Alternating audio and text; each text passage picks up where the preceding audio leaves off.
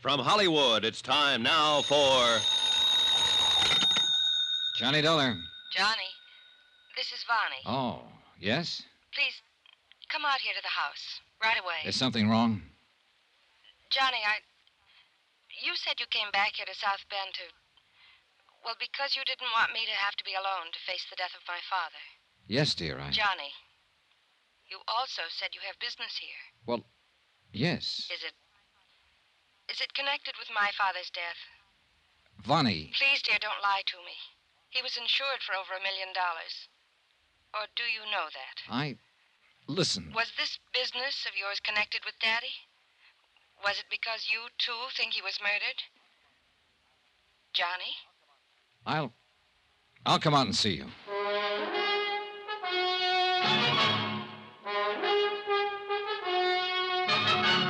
Tonight and every weekday night, Bob Bailey in the transcribed adventures of the man with the action-packed expense account, America's fabulous freelance insurance investigator. Yours truly, Johnny Dollar.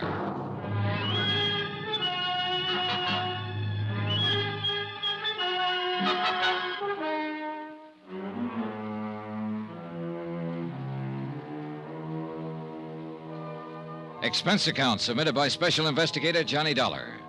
To the Home Office, Universal Adjustment Bureau, Hartford, Connecticut. Assignment, the LaMarr matter. The question, was it murder? The beautiful girl, Vonnie LaMarr, and the beautiful romance I found during my so-called vacation at La Jolla, California.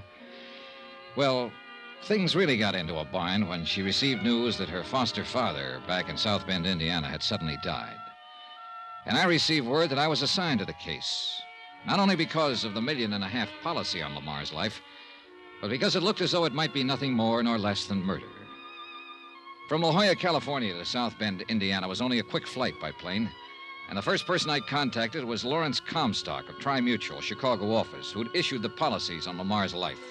Yes, Johnny, the only two real friends Thomas LaMarr had these past few years since his wife died were Dr. Ed Wilson and myself. And Wilson is the man you called in when LaMarr died. Yes, you see, Tom and I used to spend a lot of time together. Weekend golf, belonged to the same clubs, that sort of thing. We used to love playing two-handed pinochle together. Uh-huh. Go on. I was with him at his house the night he died. And so unexpectedly, Johnny, as I told you, he'd had a most thorough physical examination only a few months before, or I'd never have permitted him to increase his insurance to $1.5 million. Must have cost him a fancy premium. It did. It did. Prohibitive.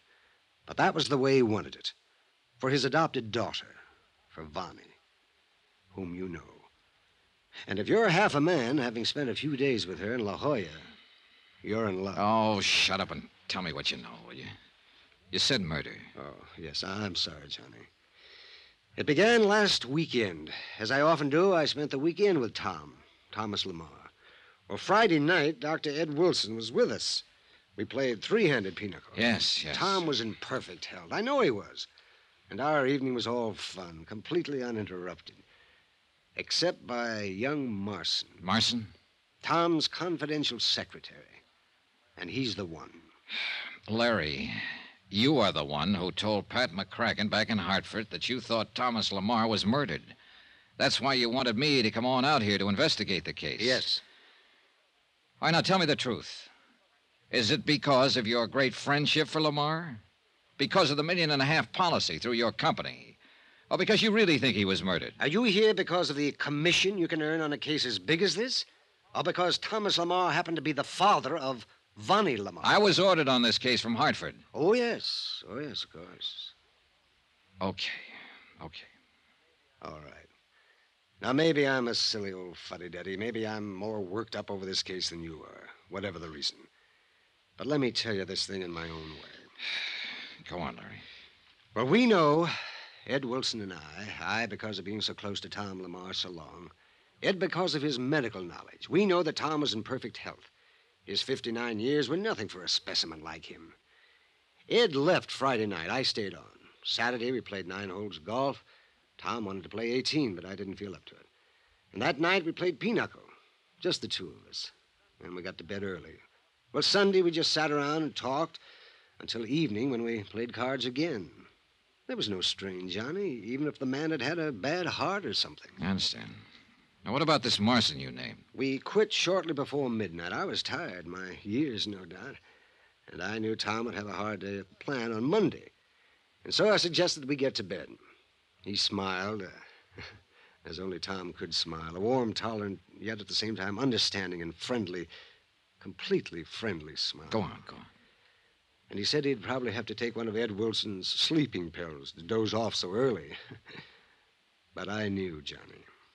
You knew what? Sugar pills. That's all Ed had ever given him. Sugar pills. I think Tom knew it, too. Well? I went up to my room, Tom to his. I heard the water running in his bathroom. About the same time, I was brushing my teeth. And then the crash. Crash? Yes. I ran out through the hall to his room. He was lying on the floor of the bath, broken tumbler beside him. He left the bottle of sugar pills still open. He'd taken one of them? Yes. And he was dead. You mean you think... No, I called Ed Wilson. He was there in only minutes. It was he who officially said that Tom was dead. Had died instantaneously.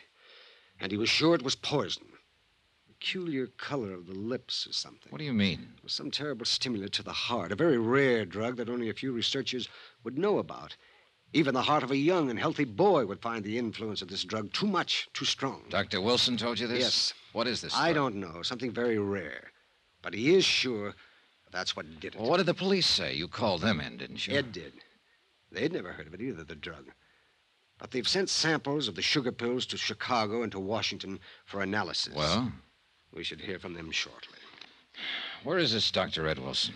Oh, here, I'll just write you his address. Good, thanks. All right now, Larry. Yes? You told me earlier there was one man you thought might be responsible for this. Who? Walter Marson. Who's Walter Marson? Walter has been Thomas LaMarr's personal private secretary for some years. Go on. And Walter has been married to LaVon for over a year.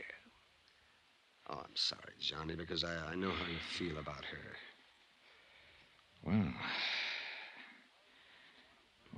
why should that make him want to murder Vonnie's father? Because of Thomas's will.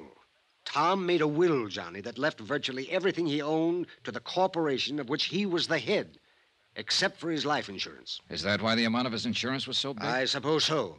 The sole beneficiary of the policy, as you know, is Vonnie. Well, go on. Therefore, the only way in which anyone else could share in the estate is by being married to her. All right. You've knocked down a couple of dream castles for me. And I'm not talking about a family fortune. I'm talking about a girl. Yes, John, I understand. If she loved him enough to marry him, let him be happy.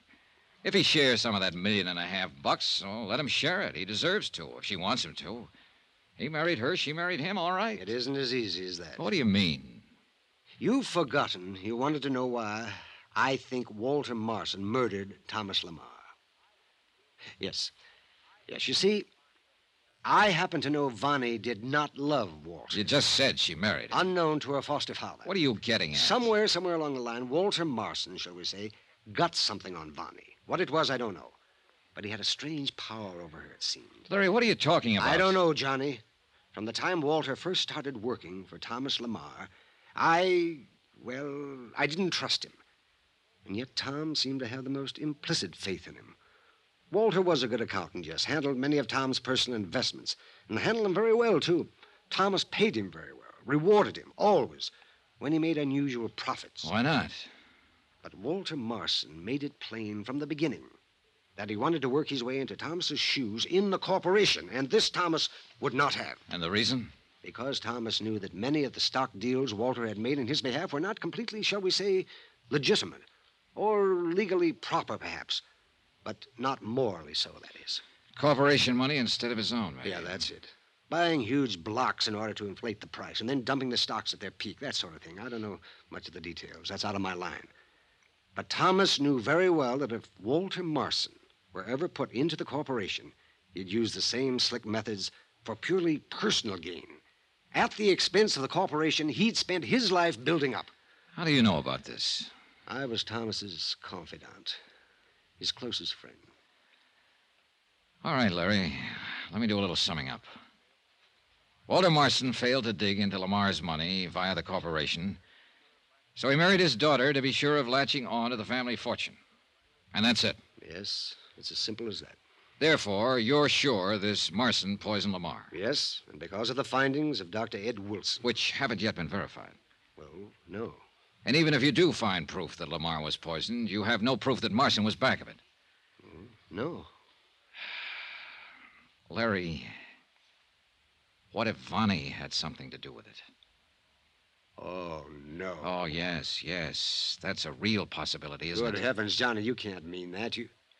You say you know the girl. Yeah, sure. And I fell for her like a ton of bricks. Whether it's simply because I'm a sucker for such a charmer or just because she charmed me so well, I don't know. But why did she want me if she's already married? Johnny, what are you getting at? $1 million at stake. $1.5 million. How she could possibly have known I'd be staying at the La Crescenta in La Jolla, California, I don't know. But with $1.5 million at stake, you could find out most anything. So she worked on me, got me on her side, even before she needed to. And when her father died, according to plan, she knew there'd be no question of settlement of her claim for the insurance because of the way she'd so successfully drawn me into a cozy little noose. Johnny, you're out of your mind. Am I? What are you talking about, you old... Yeah, I guess I am. John, I've been a confirmed bachelor all my life, even before I was your age. But I know very well that if I'd ever met Vonnie LaMarr, my bachelor days would have suddenly ended. Oh, you're hurt. Now that you've found out she's married, you're hurt and you're angry. You're striking out at anything you can reach, anyone. And I'm sorry. Don't let it take away your judgment. I'm sorry, too, Larry. I didn't mean it. I really didn't... It's all right, Johnny. But now get hold of yourself. You have a job to do, not only for me, for the company, but for yourself. Okay, Larry, thanks. Good boy. I don't know what I'm going to do, but I guess whatever it is, I better start doing it. Yes. Good luck, Johnny.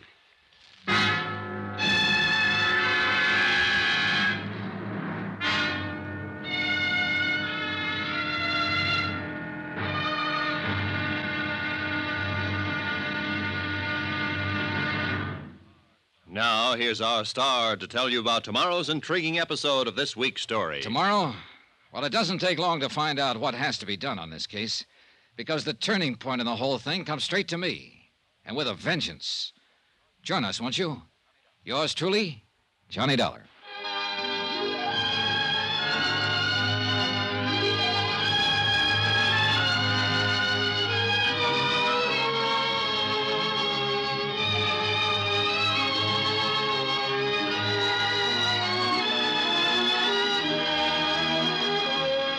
Yours truly, Johnny Dollar, starring Bob Bailey, is transcribed in Hollywood. It is produced and directed by Jack Johnstone, who also wrote tonight's story.